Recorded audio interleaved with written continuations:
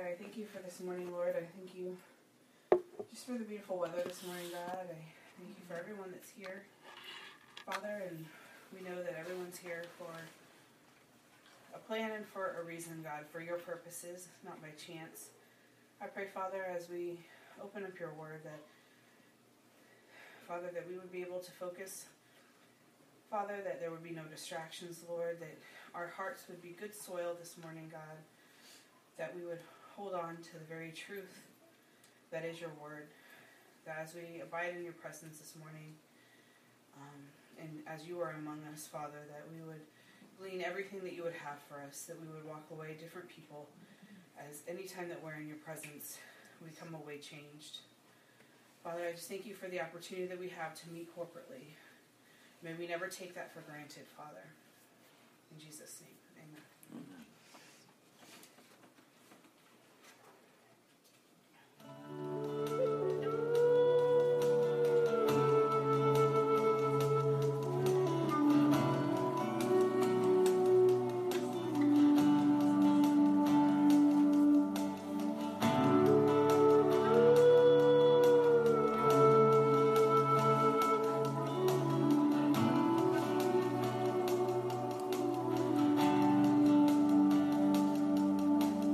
Holy fire from heaven, descend to us, we pray.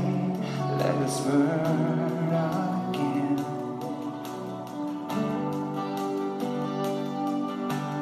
Holy fire from heaven, consume our hearts today. Let us burn again. Let us burn again.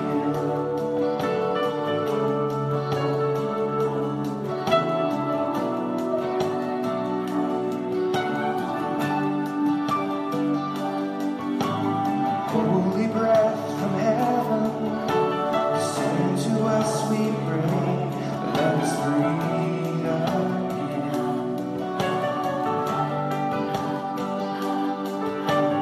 Holy breath from heaven,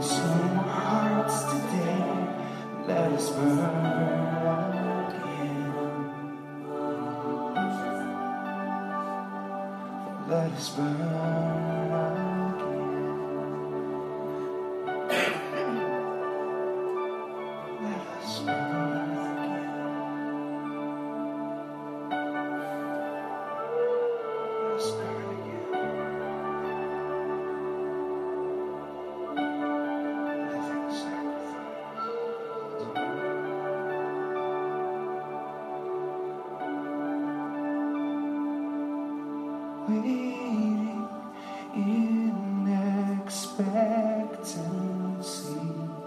surrender to your sovereignty. We're hungry for true intimacy, Lord, for the things of your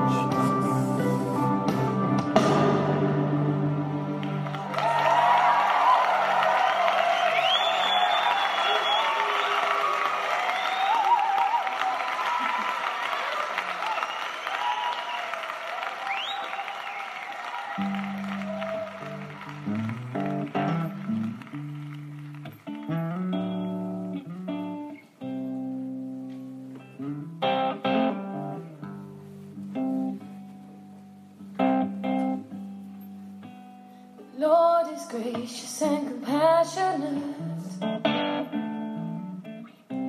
slow to anger and rich in love.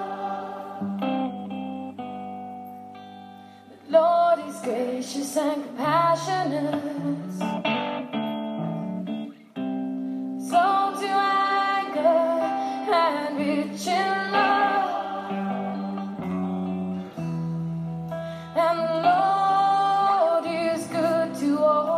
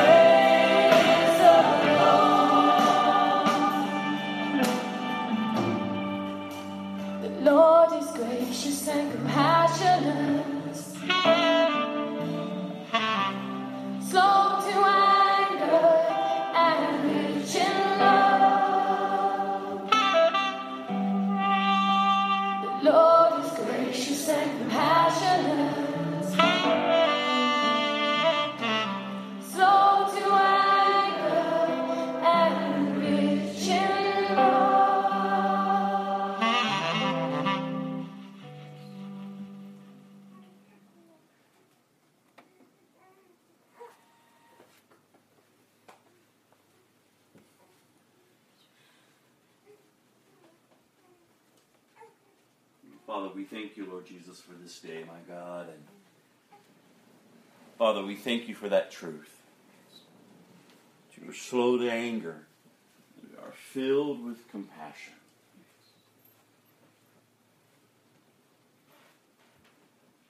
Father, I pray today, God, that we would be alert to the leading of your Holy Spirit. Father, that our hearts would be good soil to receive your word this day, Father. And from that, Father, we will live a life of obedience, a life that is fruitful and productive. As we are continuing, Father, to grow and mature as Christians, as followers of Christ. So we pray, Father, as we open your word today, Holy Spirit, that you would teach us, that you would encourage us.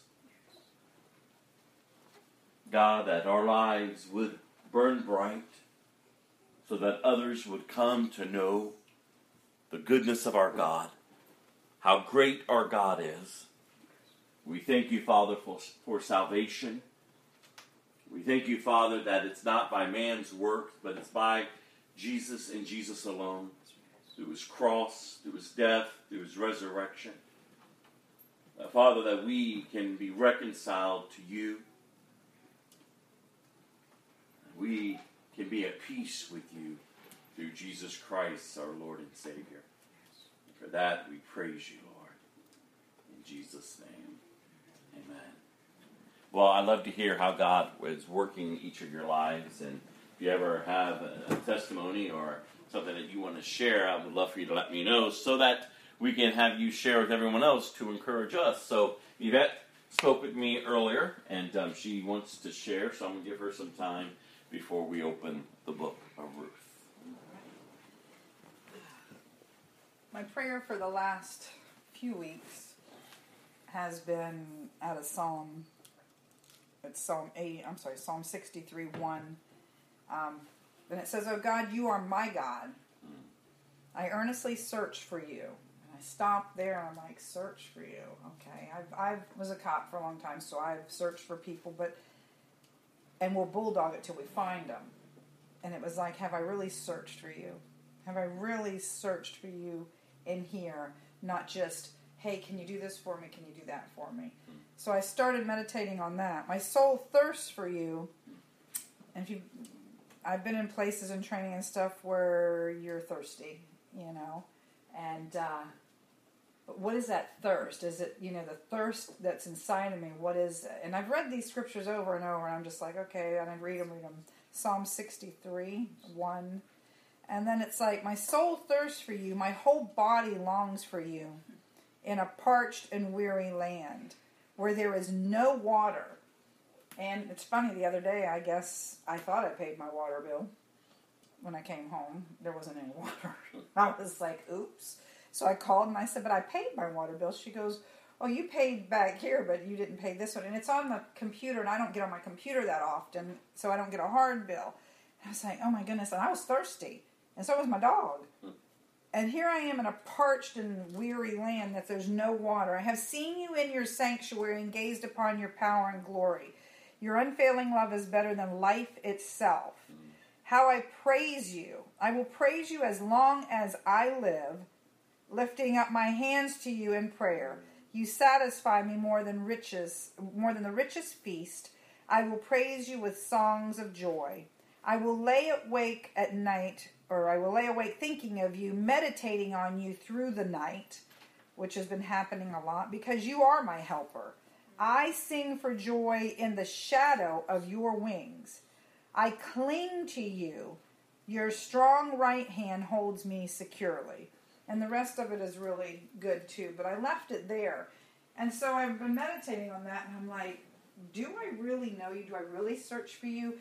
And I've been wanting, I every opportunity now, I don't care where I'm at, who it is. It's interesting. Last night at dinner, I had to meet for a meeting, and we were at Olive Garden. The waitress there was very vibrant, very young little black gal. She was so cool. She was so vibrant, and such a sweetheart. And Nelson had said, "What is your name?" So we call her by her first name, and then she said, "Well, what are y'all's names?" And she called us that. And it ended up becoming a God thing, because she said, "I left church long ago, and I've been doing, more spiritual stuff, sage and stuff like that, and I get that, and stuff.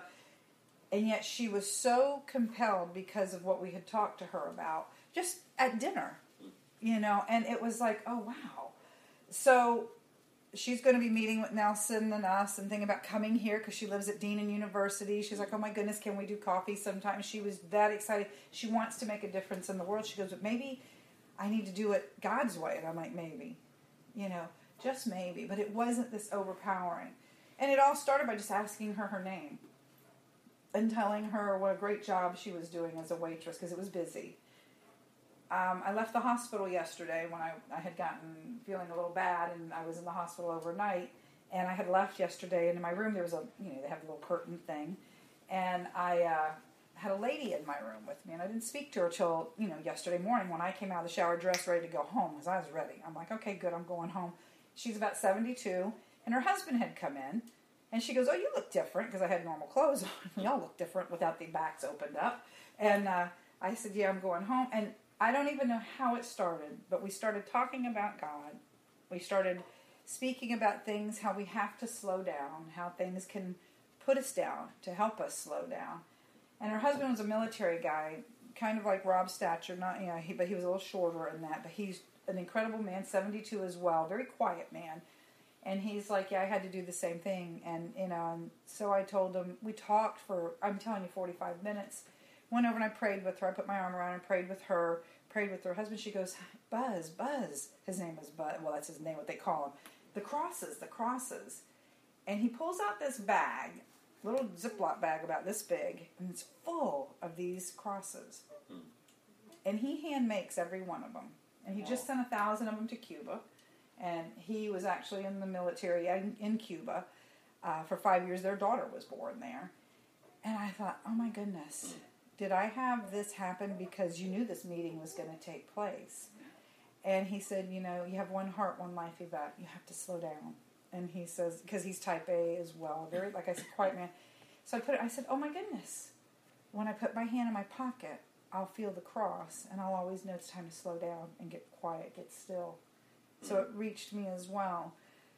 That afternoon, that day before I went to the hospital, and that earlier this week, I ended up coming home early from my mom's about 6:30, and there was a deputy sitting in the cul-de-sac, just sitting in his patrol car. And of course, I walk over and I introduced myself, and I'm like, is everything okay? And he said, well, there's been some burglaries in the area. Young black guy, and he says, and I don't know how we got on the conversation. I have no idea. God starts these. I call these God stops. He starts these.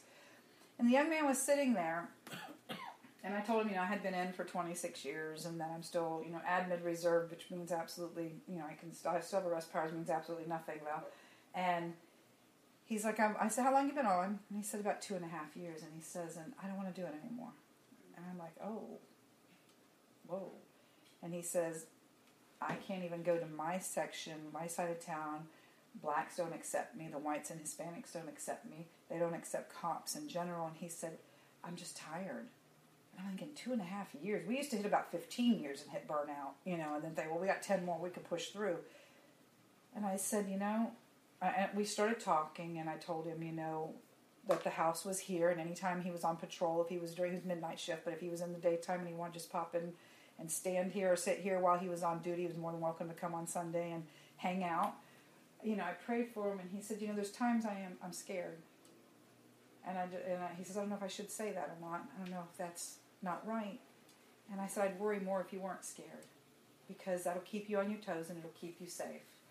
And he said, I prayed with him, and, I told Rob, I called Rob or talked to him later that day, and my heart just broke, because there are bad ones, but there are good ones, more good than that. There's bad people in the world, but there's more good people in the world than there are bad. There's more decent law enforcement, firefighters, whatever. There's more people that are decent than there are bad, and we got to quit giving the bad so much. So I prayed for him. He took my card. I gave him one of our cards and stuff like that. Told him if he needed to talk to Rob, there's he's the pastor. He could talk to him. Gave him one of the True Freedom Fellowship cards. I prayed with him. And he goes, I can't wait to get home and tell my wife what a great ending of the night it was for me. And I said, well, that's God, sweetheart. And I said, you've got my number. You've got this number here. I don't care if you're on midnight shift. We're available 24/7 if you need us. And he said, I'll remember that. And he put it up there so I get to work, and I'm like, oh, wow, Lord, what is this?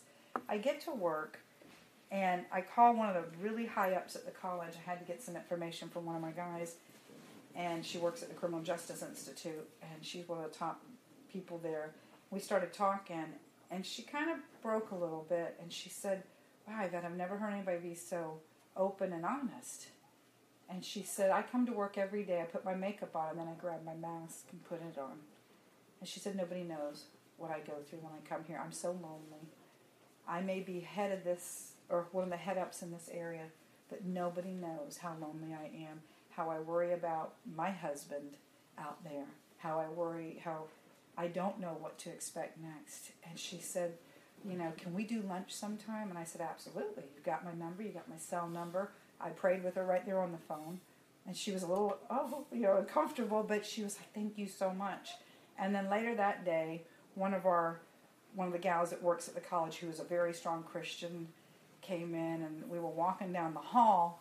And in our Plant Ops building, it's new, and it's a really long hall. When you go to the back, it's like from here, and you're like walking. And there's the door down there, and I'm like, wow, look at that. There's the light. I said, Betty, I'm going to run into that light, and I'm going to dance all my way down. And I'm laughing, and she's also a black gal. She's like laughing and going, I'm going to dance with you. She's a little older. But we were laughing and cutting up. She goes, well, I can't wait till we can dance into that light, Yvette. And I said, absolutely. We talked about, donations and how they can donate things to nonprofits.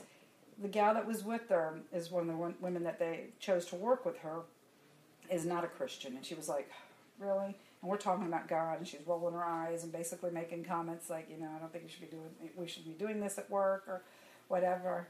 And I just kind of smiled, and I said, well, sometimes it'll cost y'all, and so she goes, absolutely, and she was like, and we prayed right there, and she said, get a hold of me, send me the emails and stuff for here and for the ministries and stuff. And I tell you this because it's not about me, because I'm not worthy to talk to anybody.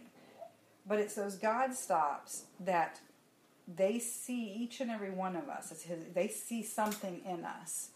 And there have been days, and Rob and Norman them know, when I have really showed out at work where there was no God in me, and they knew it. It was like, whoa, she professed to be a Christian, and look at her attitude.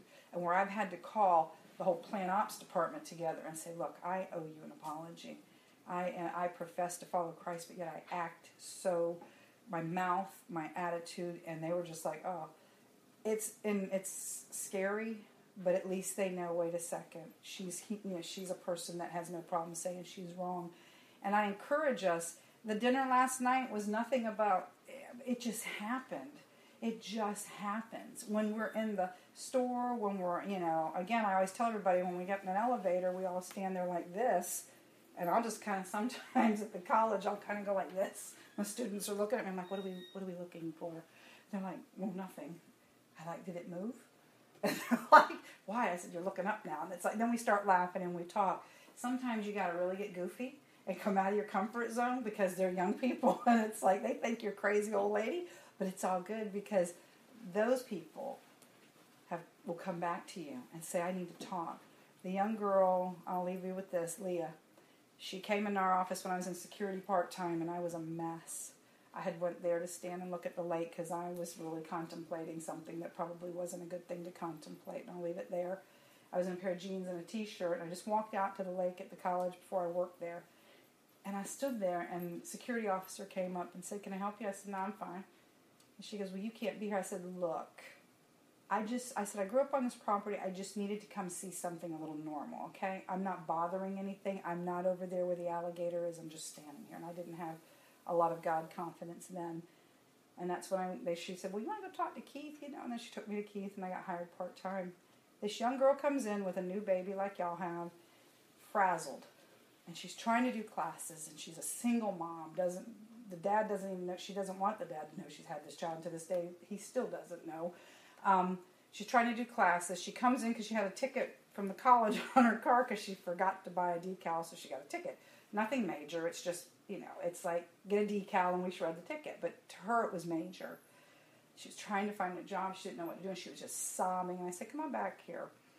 And I just gotten my job part-time. And I said, what's going on? We talked, and I said, why don't you talk to Keith? We worked some things. She ended up getting a part-time job at the library. That was 7 years ago, and she is the head of our students with disabilities. And her child is an incredible kid. And it was like she said, she called the other day, she goes, I've really missed seeing you. I know I haven't spent time. She goes, I just can't stop thinking and thanking God that you came into my life and helped me get a job when I was so frazzled. Little did she know how frazzled I was. She had no idea how fractured and broken I was from everything that had happened to me. But at that moment, when God steps in and He uses us, our fracturedness goes to the back. It's all about Him because they're not seeing us broken. They're seeing Him whole. And we can go back to our fractured positions, as I have so often done, help people, then grab my fractured self and carried me away. But I think with all the God stops that we have, this was an incredible week because I've never been open enough to let people get in to where I'll say, well, let's talk. Or so I'm kind of like, okay, well, someone else will reach them. I don't need to. Not anymore. It's too close. Things are happening, and these people are hurting, and they really need us. From a cop in the cul-de-sac to a CEO of a college area to a young girl waiting on tables from UCF getting ready to graduate with her master's in psychology to an older couple in their 70s whose wife had a heart issue and they were both holding on to each other, to the young lady that's also excited about God. It's what we produce and what we project, and it's not perfect, but sometimes it reaches a lot more. And again, what we reach will reach other people. So, Amen. Amen. Thank you, Yvette, for sharing. That's encouraging, and I would encourage y'all to continue to burn bright out there and to share your faith and the good news that's in Christ Jesus our Lord. So the book of Ruth is where we're heading. So if you got your Bibles, let's turn there. And as you're going there, we're going to kind of do just a review real quick on the book of Ruth. So I shared with you a few weeks ago that hopefully kind of the theme through this book, and it's only 4 chapters, we'll do 2 today and 2 next week, is the best is yet to come. No matter what your circumstances are, in Christ, we have hope. And that hope in Him will never disappoint us, the Word of God says. The Word of God also says that He works all things out for the good for those who love Him and are called according to His purpose. See, your circumstances aren't to define you. Christ is. As a believer, if you're sitting here today and you've accepted Jesus Christ as your Lord and Savior, your position is in Christ. Your position is one that is whole, one that is at peace, not one that is shattered and broken. Yet though the past may scream your name, the brokenness may try to remind you of what it was like to be broken, as a believer you're to stand into war against that which tries to define your identity and to strip you of your newness that's in Christ. And we talk a lot here, how does the Word of God, well, let me back up. We talk a lot about what the Word of God says. How does He transform us? By the renewing of our mind. So the Word of God says. As you think, so you go. So if your brokenness is defining you, then you will remain broken. Your circumstances will remain broken. You will always feel an emptiness. You will never be satisfied. Or at least the word I like, content. I love it when Paul's able to say in the Word of God, I'm content, rather I'm rich or poor. Rather I'm freed or I'm a slave. I'm content. No matter what my circumstances are. Paul is speaking and he's just a man. And so it's no different for us to be able to get to a place where we can be content. What's driving you today? Is it brokenness? Is it that deep longing just to feel secure or wanted or loved? Is it your past that defines you? Is it desires that are leading you? You see, brokenness is not meant for your destruction. Your circumstances that you're facing that may be challenging is not meant to destroy you. The seasons in life where you just feel barren or lost or alone is not to hold you captive. You see, it's through these circumstances that we face, they should bring us to a place of humility where we seek God even more. And then we get to a place as Jesus did, not my will, God, but yours. Whatever you would have for me through this, God, have your way. Have your way. The best is yet to come. Through the book of Ruth, we are reminded that in life there are setbacks, that there is hope, and that obedience will always pay off in the end. Now let me give you a quick overview of the book of Ruth. To start out, a woman by the name of Naomi packed up and moved from Judah to Moab due to a terrible famine that was affecting her family. She and her husband moved there with their 2 sons, who eventually took wives while living in Moab. Tragically, Naomi lost her husband and 2 sons, broken and empty. Naomi decided to move back to Bethlehem in Judah. Her daughter-in-law Ruth came with her, since she had also lost her husband. So keep in mind that Ruth was a Moabite woman, and she was now moving to Judah as a foreigner. This was a big deal in their culture. But she was committed to Naomi as her daughter-in-law, and she wanted to follow after the God of Israel.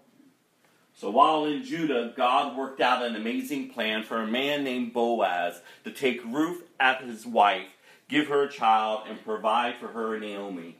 What's remarkable about this plan was that Boaz was qualified as a kinsman redeemer to take her as his wife. So what is a kinsman redeemer, you may ask? Well, they had a custom in those days based on Deuteronomy chapter 25, verse 5 through 6, that directed that a relative of a man who dies should marry the man's widow in order to perpetuate his lineage through his woman. According to God's remarkable sovereignty, it turned out that Boaz was a relative to Ruth's husband who had passed away. So he was qualified to marry her and perpetuate his lineage. So even in the midst of Ruth and Naomi's awful affliction, God still had a plan to take care of them. That's what I hope we hear as we're reading through the book of Ruth, that God has a plan to take care of us, no matter what we're facing. 4 chapters have impacted my life over the past month and a half. There's so much that I've gotten out of these 4 chapters that I'm hoping to encourage us in. So I want you to be really attentive to as we're reading through this incredible testimony of these 2 women and how God provided. And just as God provided a redeemer for Ruth and Naomi, we must remember for our lives today, God has provided a redeemer for us through Jesus. Jesus is our redeemer. He's purchased us. He's purchased us with his blood. So if you're sitting here today and you don't know Jesus, or if you've never accepted him as Lord and Savior, I just encourage you. I'm not sure what's holding you back. There's nothing in this world that can compare to his great love for you. For his great love for you. And he's not waiting for you to make yourself perfect, because you never can. What he's waiting for you is just to turn and receive this free gift that he gives you. This free gift. And then to grow in it. To follow him until the day you stand before him, you all. Listen, being a Christian doesn't mean coming to church. Church isn't going to save you.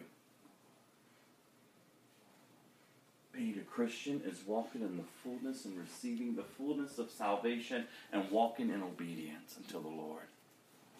as He leads, as He gives you what is needed to live a godly life. Because the Word of God says He's given us everything we need. Everything we need. I want to say to you, are you comfortable with your brokenness? Is your situation and your circumstance your norm? I was sitting at lunch the other day with two of the ladies that I work with. And we were talking about different things. And one of the ladies was sharing about what her daughter's going through. And right out of my mouth, I said to her, oh, well, that's normal.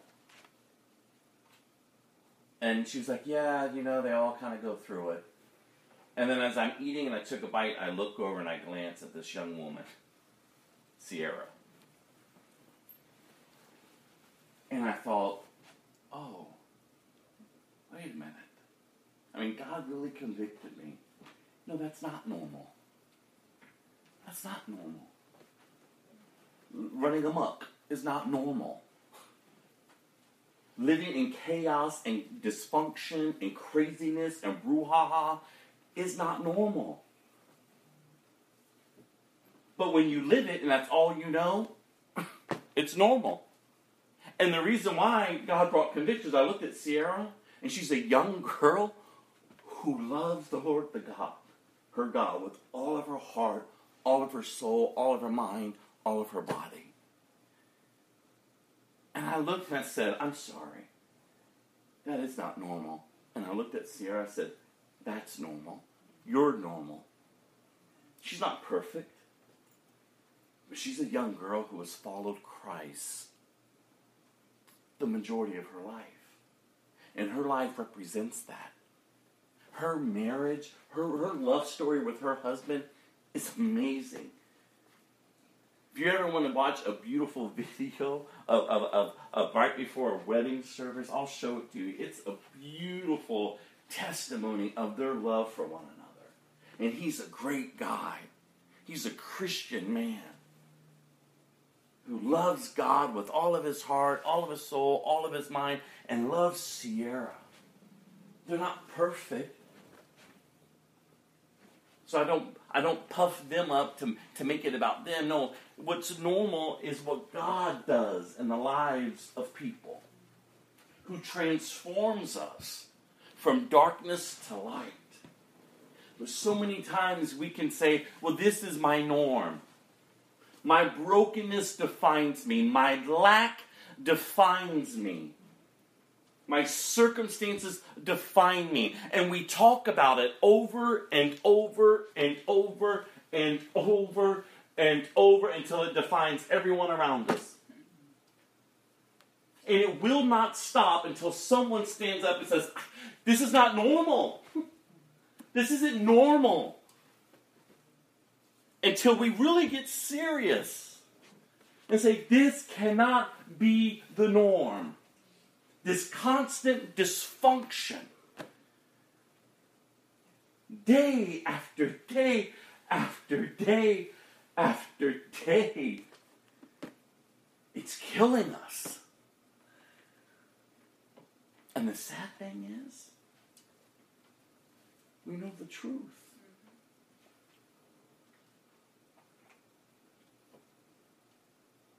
See, what we have to start doing is growing up and maturing in whom we say we are following. Who is our Redeemer? Jesus. We don't beat ourselves up. We don't try to say, oh, we're trying to meet this mark. We're trying to be good. No, you can't be. I can't be. Only Jesus, through the power of the Holy Spirit, when He reveals His great love for us, He pursues us. He desires an intimate relationship with you.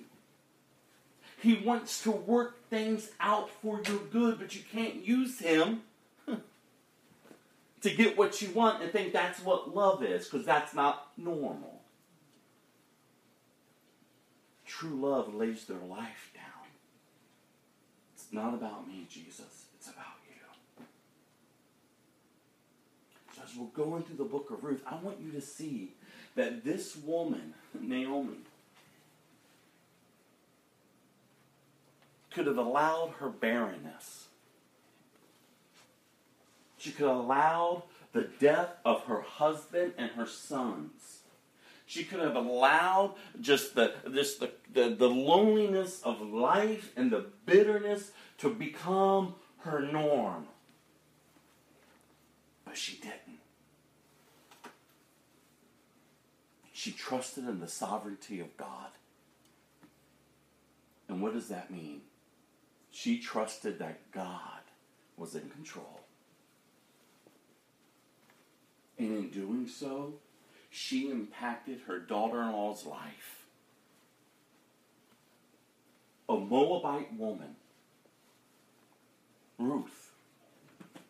She wasn't a Jewish woman. She didn't grow up hearing about God and the greatness of God. She served many gods. She was a foreigner.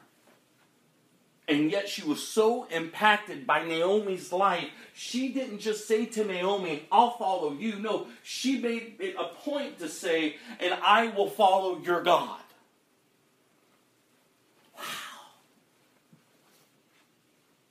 I've encouraged us before here. How does people see your God? Because they're watching you. We're professing Christians, but how do they see our God?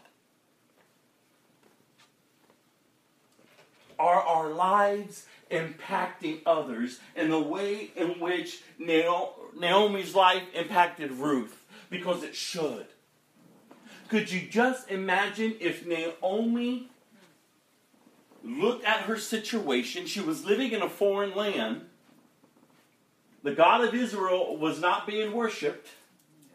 She could have grown comfortable in the foreign land.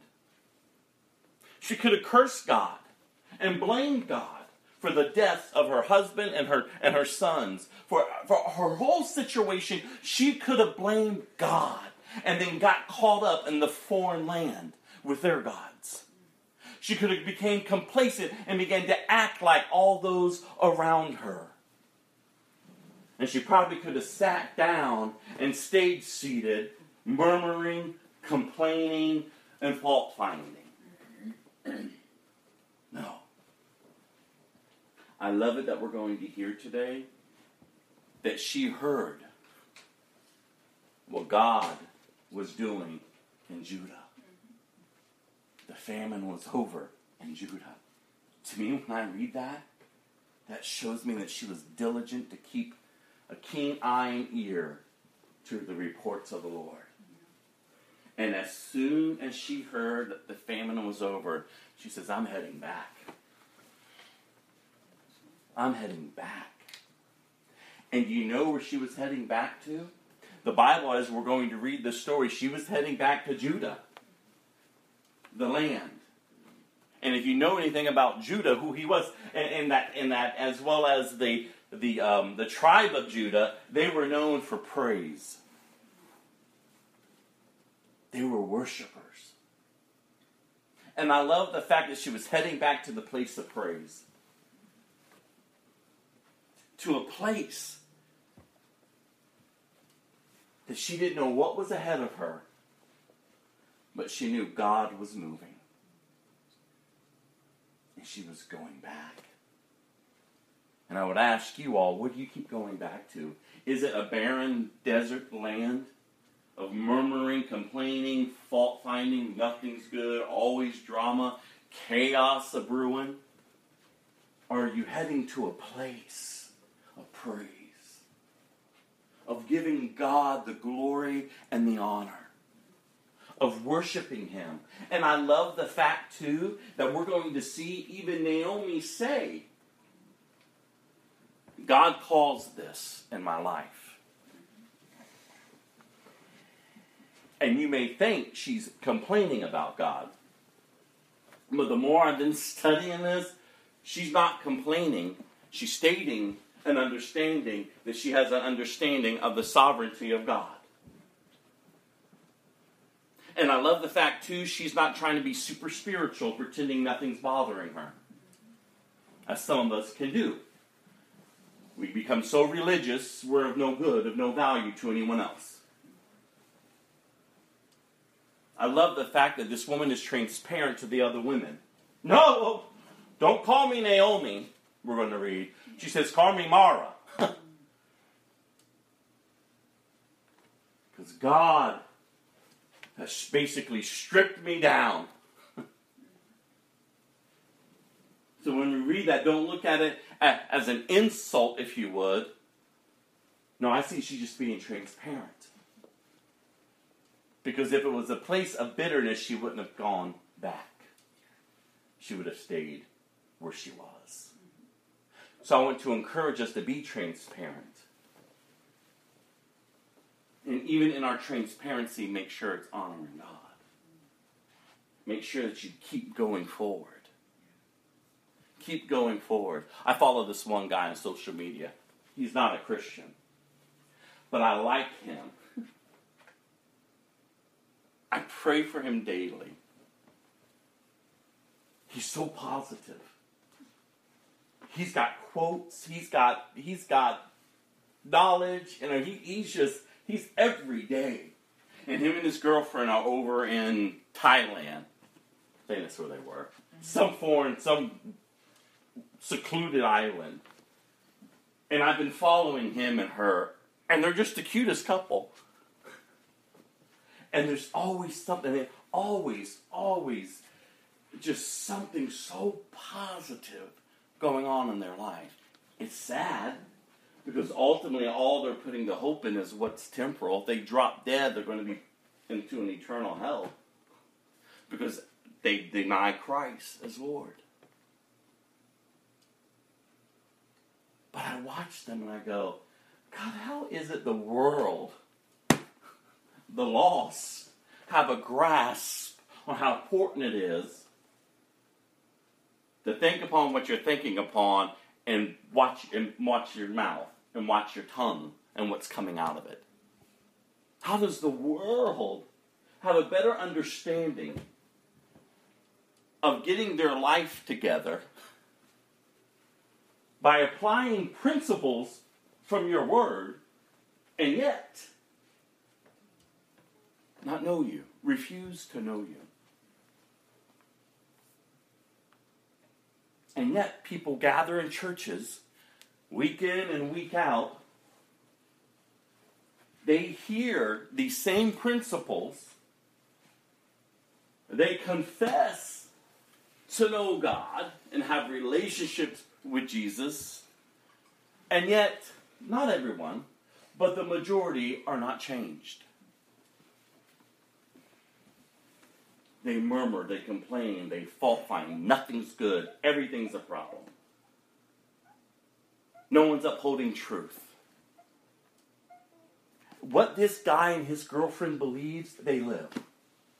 Day in and day out, day in and day out, day in and day out. They live it. God, I pray for the church that, God, we would be people who live what we say we believe day in and day out, day in and day out, day in and day out. That ultimately the draw wouldn't be to us, but to you. But to you, God. To you. I've told you before, all these other religions that are out there in this world, their principles of what they believe are actually all found in this book. The sad thing is they just don't believe the author of the book and what he's come to give. They don't believe in Jesus. But these principles and every other religion in this world is found in here. And you can't just take and pick and choose what you want. Listen, the unsaved can live a full life on this earth. They can live a happy life on this earth. That's all they've got. That's all they have. So don't put your eyes on the unsaved and think, something that they have is worth denying your God for. It's not. Naomi didn't deny her God. She kept her eyes on him, even in the midst of suffering. Ruth, chapter 1. In the days when the judges ruled in Israel, a severe famine came upon the land. So a man from Bethlehem in Judah left his home and went to live in the country of Moab, taking his wife and 2 sons with him. The man's name was Elimelech, and his wife was Naomi. Their 2 sons were Mahlon and Chilion. They were Ephrathites from Bethlehem in the land of Judah. And when they reached Moab, they settled there. Then Elimelech died, and Naomi was left with her 2 sons. The 2 sons married Moabite women. One married a woman named Orpah, and the other a woman named Ruth. But about 10 years later, both Mahlon and Chilion died. This left Naomi alone without her 2 sons or her husband. Wow. It starts off with this severe famine. And Elimelech decides to move his family to Moab, a foreign city, a foreign place. They take up camp there, if you would. They settle down. And shortly after, he dies. He dies.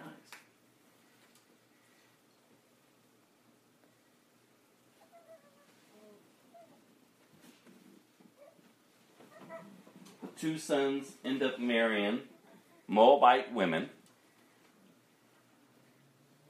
And then 10 years after that, they die.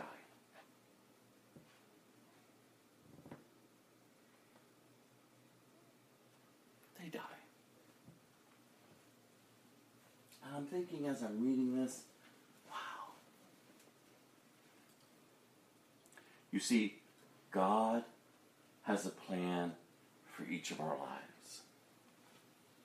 The Bible, as we have been reading in the New Testament, the Bible tells us that He has prepared good works for us to do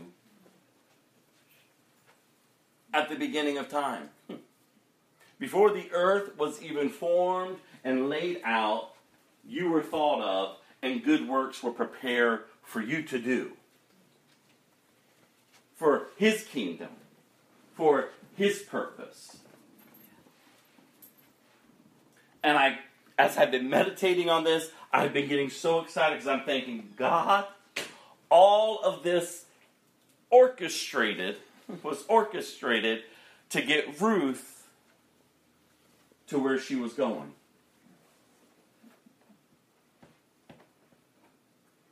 All of it. All of it.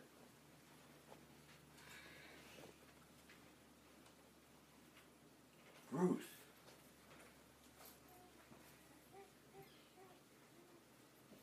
Purpose of God to bring about the lineage, if you would, of King David. And then from King David, the promise comes of the Messiah even more. That one king that would come from King David's family. That would reign forever. Jesus. Man. And as we go in now to Naomi's return to Judah, I want you to think about that. She's lost her husband. She's lost her sons. She's in a foreign city. But yet, though she has settled there, she hasn't taken on their culture. Let that be a lesson for us. This world is not our home. We are foreigners. We're not to be taking on the culture of this world, settling in with the world as if this is our home. It's not our home. If you're a believer today, it's not our home. Like Naomi, let us not settle in. Settle down, but don't settle in. In each and every single day, honor God. Live for Him. Let the culture see that they can't define you. Ruth must have saw something in Naomi's life. She was inspired by the God in whom Naomi called to. Even in the midst of such tragic loss, of loneliness, of emptiness, Ruth was inspired. She had to be. Because why else go? Why else commit your life? Would you commit your life to someone who is not showing any hope?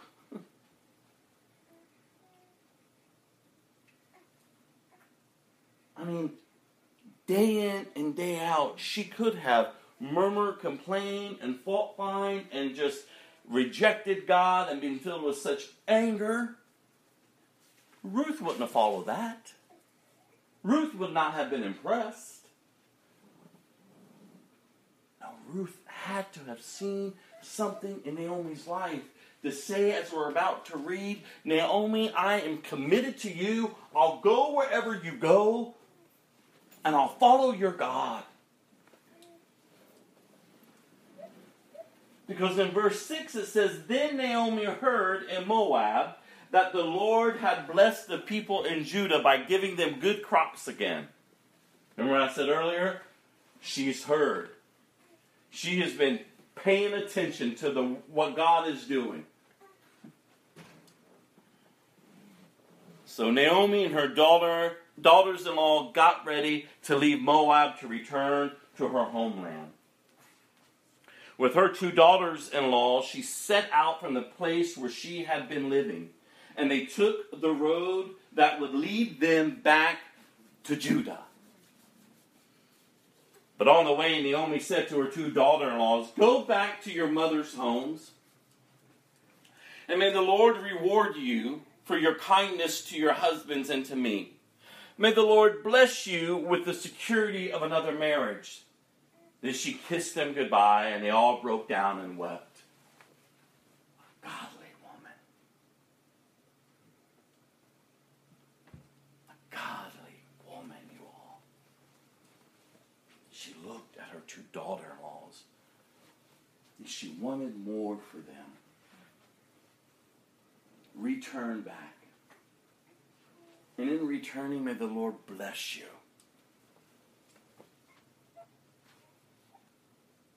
Going back wasn't a problem.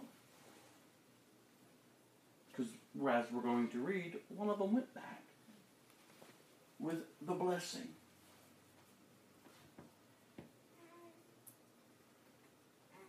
Ruth desired more for her daughter-in-laws. She cared about them and their future. And that teaches me a lesson. And I hope it teaches all of us a lesson. Are you shackling others with your pain and your life and keeping them burdened down with you? Or are you freeing people to go? Are you blessing them to go and be all that God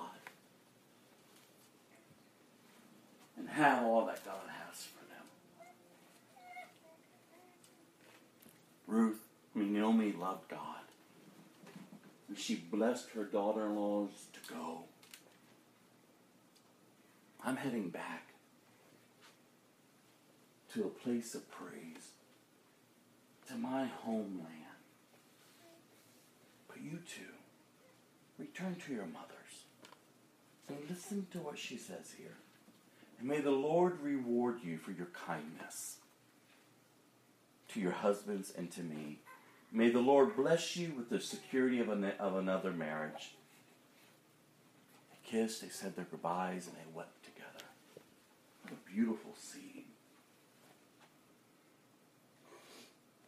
What a beautiful scene.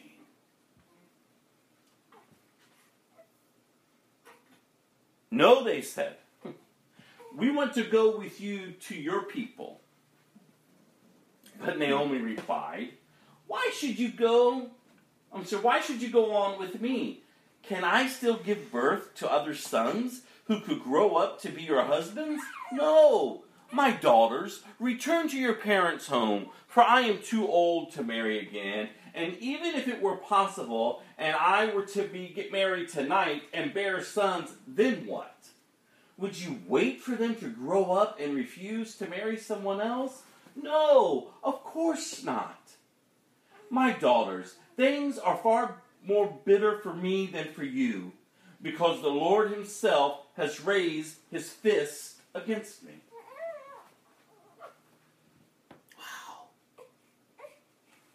Wow. Strong language, yes. But the reality is, I'm certain as I've been reading and studying this, that Naomi understood the sovereignty of God. God is in control. He permits what he permits.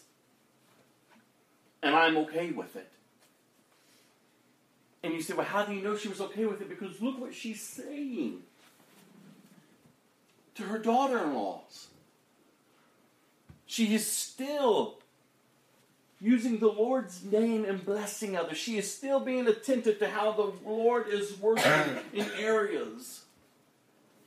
She is still following the Lord, but yet she knows that all of this is orchestrated by him. So go, girls. Do you hear the message of freedom that she's given them, if you would? Go. Listen, it's not going to do you any good. I'm too old.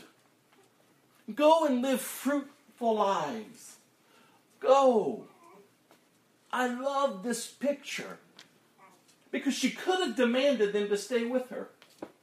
She could have guilt them, manipulated them, and played with their emotions just to keep companions around her. She could have. She could have used what God purposed for her benefit in her life. And she would have kept those two enslaved with her. But she chose not to.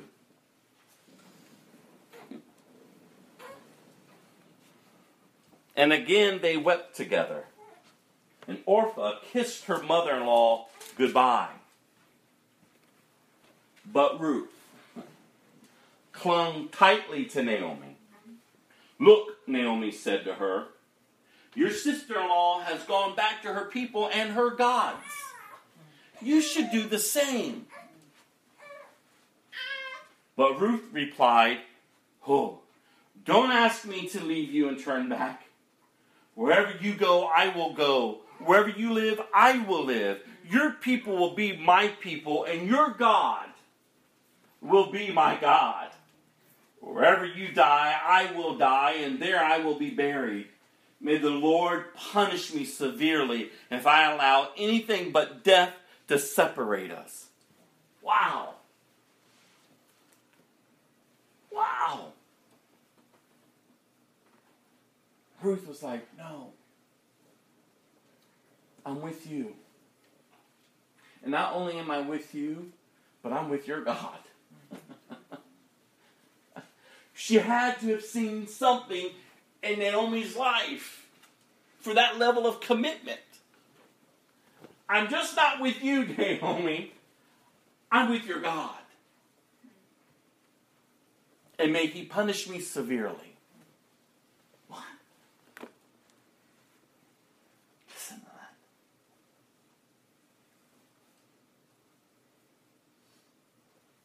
May the Lord punish me severely if I allow anything but death to separate us.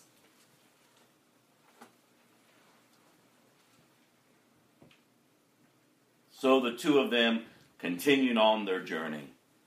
When they came to Bethlehem, the entire town was excited by their arrival. Is that really Naomi? The women asked. Don't call me Naomi. She responded. Instead, call me Mara. For the Almighty has made my life very bitter for me. I went away full, but the Lord has brought me home empty. Why call me Naomi when the Lord has caused me to suffer, and the Almighty has sent such tragedy upon me? So Naomi returned to Moab, accompanied by her daughter-in-law Ruth, the young Moabite woman. They arrived in Bethlehem in late spring at the beginning of the barley harvest. And you need to understand, the time that they arrived was an appointed time because it was harvest time. They didn't arrive too soon and they didn't arrive too late. They arrived at the right time. It was harvest time. And again, Naomi understands the sovereignty of God. I know, and this is a touchy subject, and I understand that. But I would just encourage you just to go read through his word and see the awesomeness of our God.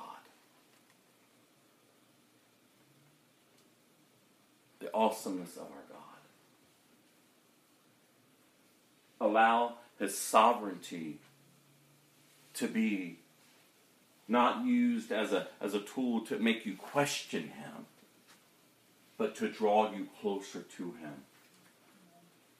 To surrender your life to him.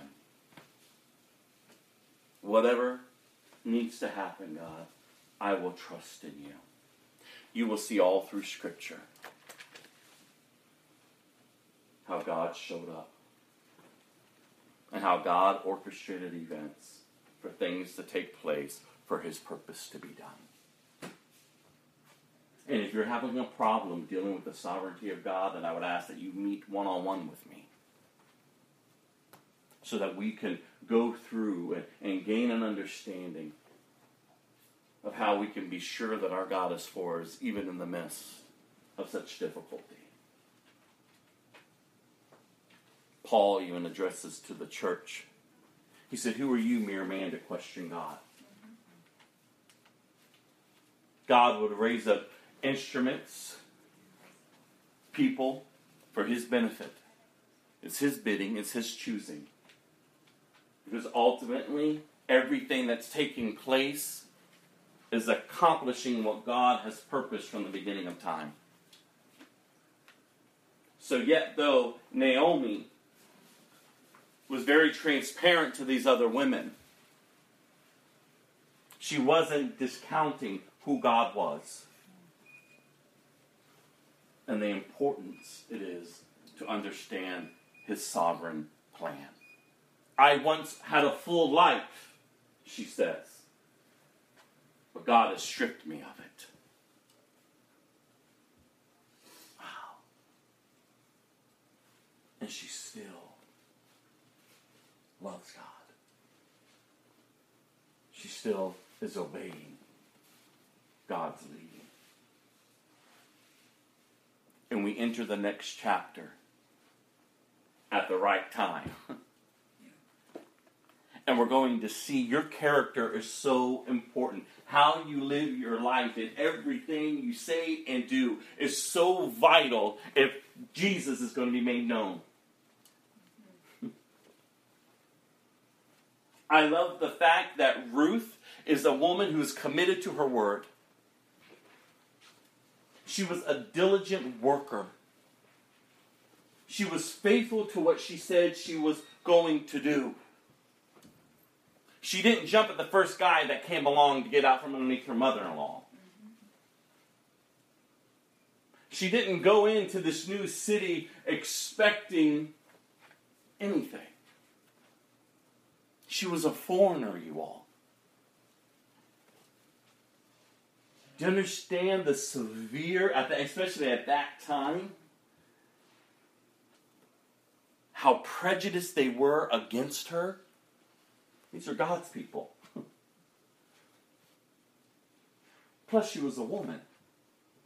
And back in those days, women were not highly esteemed, especially a foreign woman.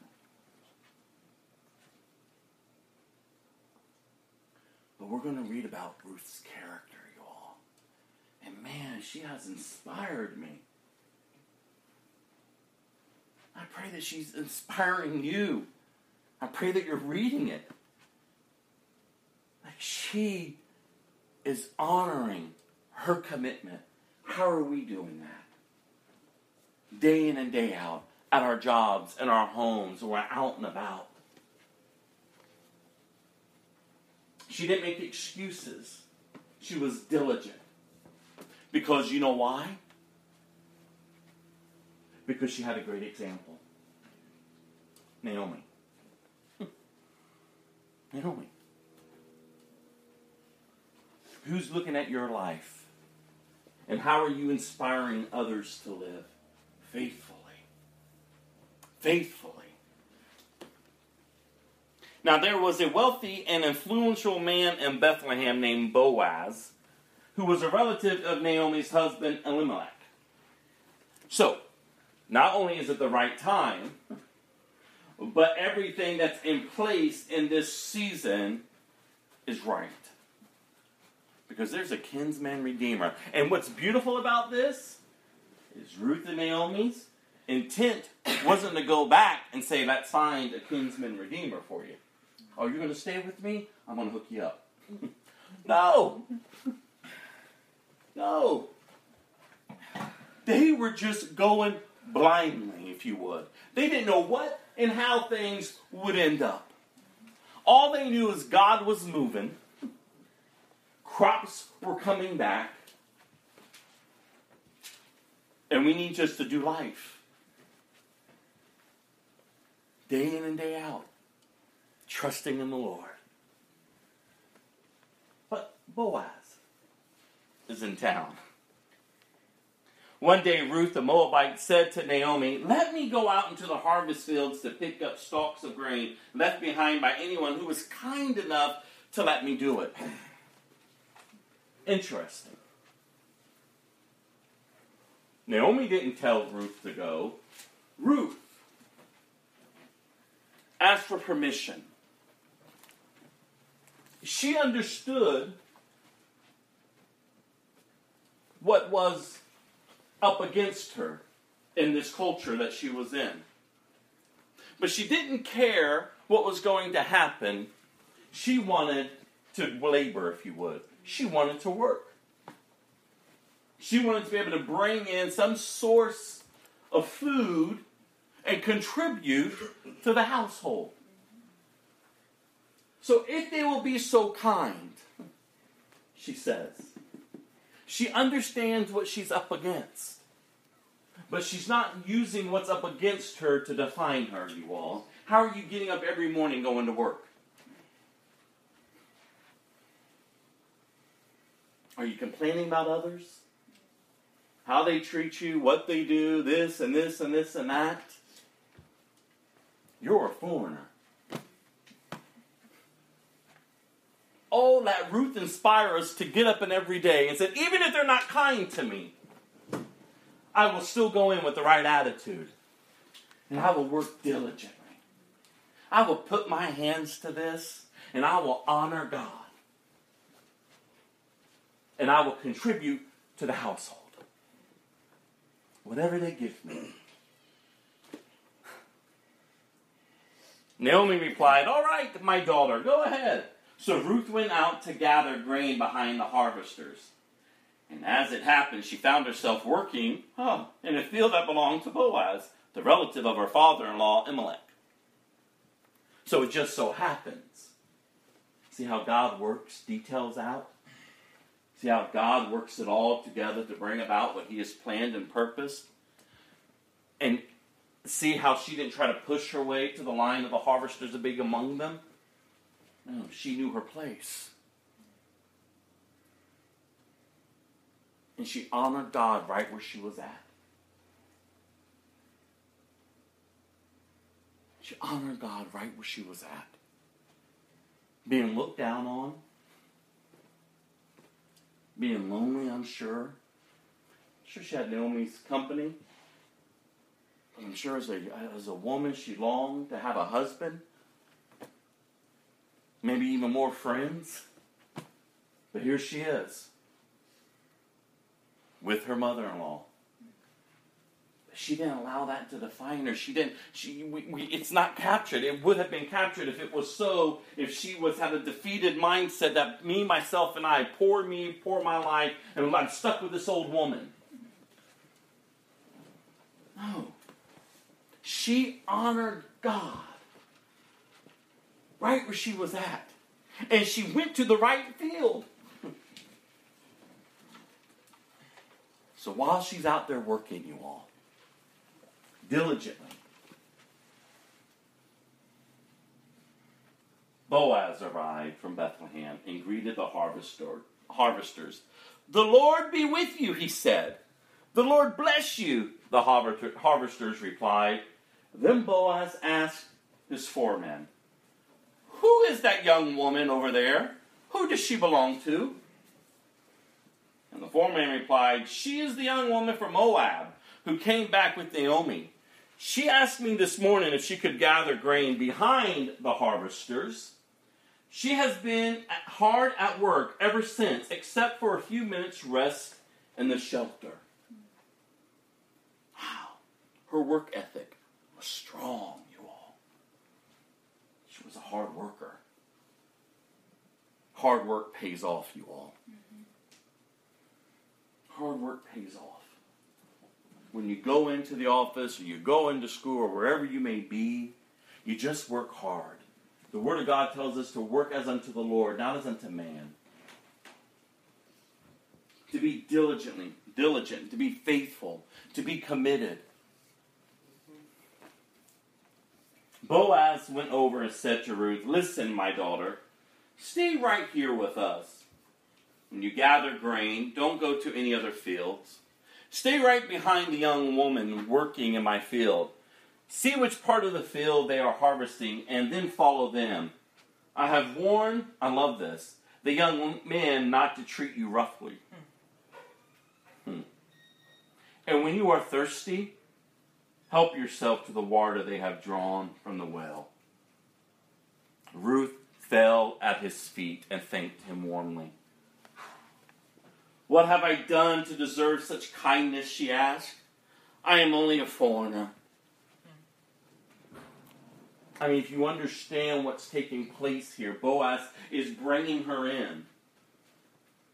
Boaz is giving her a place of security.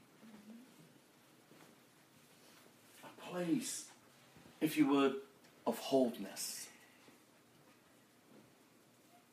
She's been given instructions to follow.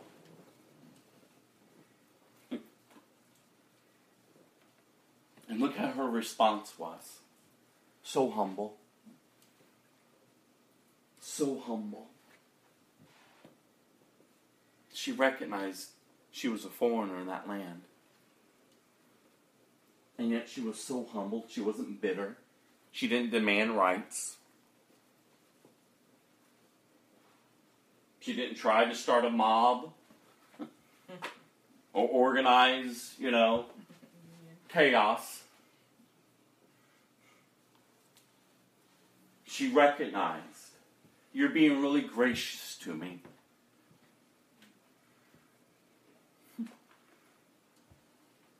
Yes, I know," Boaz said, "but I also know," listen to this, "about everything you have done. For your mother-in-law since the death of your husband. I have heard how you left your father and your mother in your own land to live here among complete strangers. May the Lord the God of Israel, listen to this line, under whose wings you have come to take refuge, reward you fully for what you have done. Wow. May the God of Israel, the one in whom you sought refuge, wow, reward you fully for your obedience. Boaz checked in to Ruth's life. And the reports that he heard, a solid character. Oh, if people checked in on our lives, what would be the report, you all? See, we got to wake up. There is a way in which we are to live. It may not be the way of the world and how everything else is going out there. You follow that, you're going down the wrong road. But there is a way in which we are to live in this earth, on this earth, and in the time period that we have. I was telling Carrie the other day, I've been contemplating a lot about life lately. Have you taken time to really contemplate about life? In an instant, you're here. In an instant, you're gone. You're riding high one day, and you're dead the next. You're living la vida loca 1 second, and you're dead the next.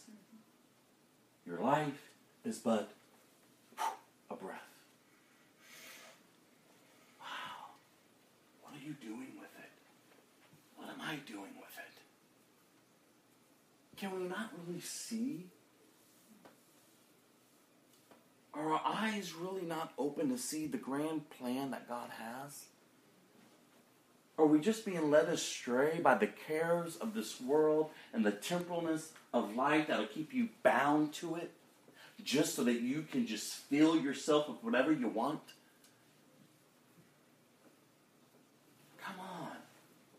Can we not truly see what God has planned? You weren't created for the temporalness of life. You were created for eternity. And He has made a way for you to be with Him where you ought to be, because that's who you were purposed to be. One with God, not one apart from Him for eternity. Like you choose His wrath over His love by how you live your life. You choose to remain in rebellion or to remain in obedience. Ruth had a choice. She chose to remain obedient, and in doing so, her life reflects that, because Boaz checked on her life. Listen to what he said. I've heard all that you've done. And for doing so, she's being rewarded. She's being rewarded. And the great thing is, the more I'm studying and reading about her, her motives were pure.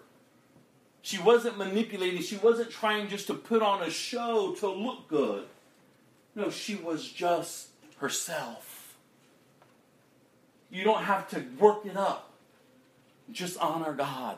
Just live right. In a crooked and perverse age. Just live for God. And look how she responds. I hope I continue to please you, sir, she replied. You have comforted me by speaking so kindly to me, even though I am not one of your workers. At mealtime, Boaz called to her, come over here and help yourself to some food. You can dip your bread in the sour wine. So she sat with his harvesters, and Boaz gave her some roasted grain to eat. She ate all she wanted and still had some left over. When Ruth went back to work again, Boaz ordered his young men, let her gather grain right among the sheaves without stopping her, and pull out some heads of barley from the bundles and drop them on purpose for her. Let her pick them up and don't give her a hard time. So Ruth gathered barley there all day, and when she beat out the grain that evening, it filled an entire basket. She carried it back into town and showed it to her mother-in-law, Ruth. Showed it to her mother-in-law. Ruth also gave her the roasted grain that was left over from her meal. "Where did you gather all this grain today?" Naomi asked. "Where did you work? May the Lord bless the one who helped you." So Ruth told her mother-in-law about the man in whose field she had worked. She said, "The man I worked with today is named Boaz. May the Lord bless him," Naomi told her daughter-in-law. "He is showing his kindness to us as well as to your dead husband. The man is one of our closest relatives." Listen to this. "One of our family redeemers." Then Ruth said, "What's more, Boaz even told me to come back and stay with his harvesters until the entire harvest is completed." "Good," Naomi exclaimed. "Do as he said, my daughter. Stay with his young women right through the whole harvest. You might be harassed in other fields, but you'll be safe with him." So Ruth worked along the women in Boaz's fields and gathered grain with them until the end of the barley harvest. Then she continued working with them through the wheat harvest in early summer, and all the while she lived with her mother-in-law. Wow. Ruth, the foreigner, being promoted. You don't have to stay far in the back. No, come right up along. Also, provision being provided for her and her household. They went from nothing to something. And I love the fact that Naomi instructed her, stay alongside them. Don't look at other fields if you would. Stay right where you're at. Wow. And I would encourage us, don't look at other fields. Stay right where you're at with God. He's protecting you. Ruth still had to work. She still had to labor. And so do we. We have to work. We have to labor. We have to be obedient. And I love how the chapter ends and where we're in today. She remained faithful and committed to her word, to her mother-in-law. Notice she didn't like, oh, look, I'm getting this and I'm going to get mine. And move on to myself. No, she was committed. She stayed. God, may we be committed to Christ. Just as Ruth was committed to Naomi, may we be committed to Christ. Like we're all in, God. I'll go where you go. I will cling to you. There's nothing more important to me in this world. Our relationship. May we be inspired today as we read through this word. Both of these examples from these women. I would encourage you to go back and read it. Meditate on it. Allow the Holy Spirit to bring forth application in your life that would inspire others as Naomi inspired Ruth in her generation to remain faithful. Amen. I'm going to close this with a song, and then I'll close this in prayer.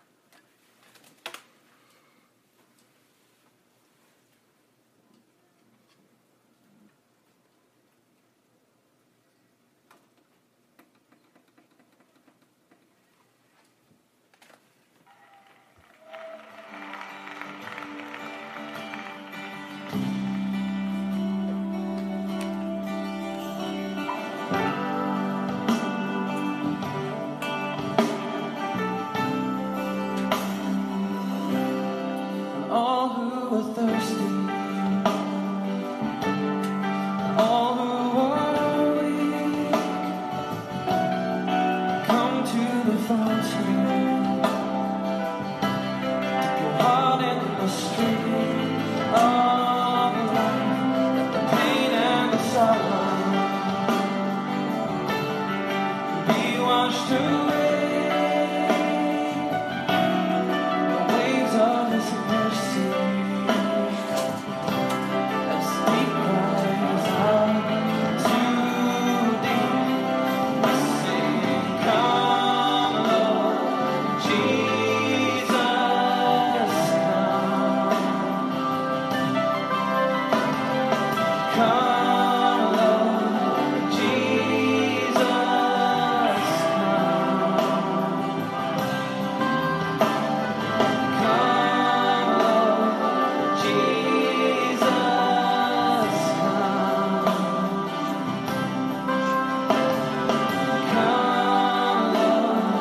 Jesus,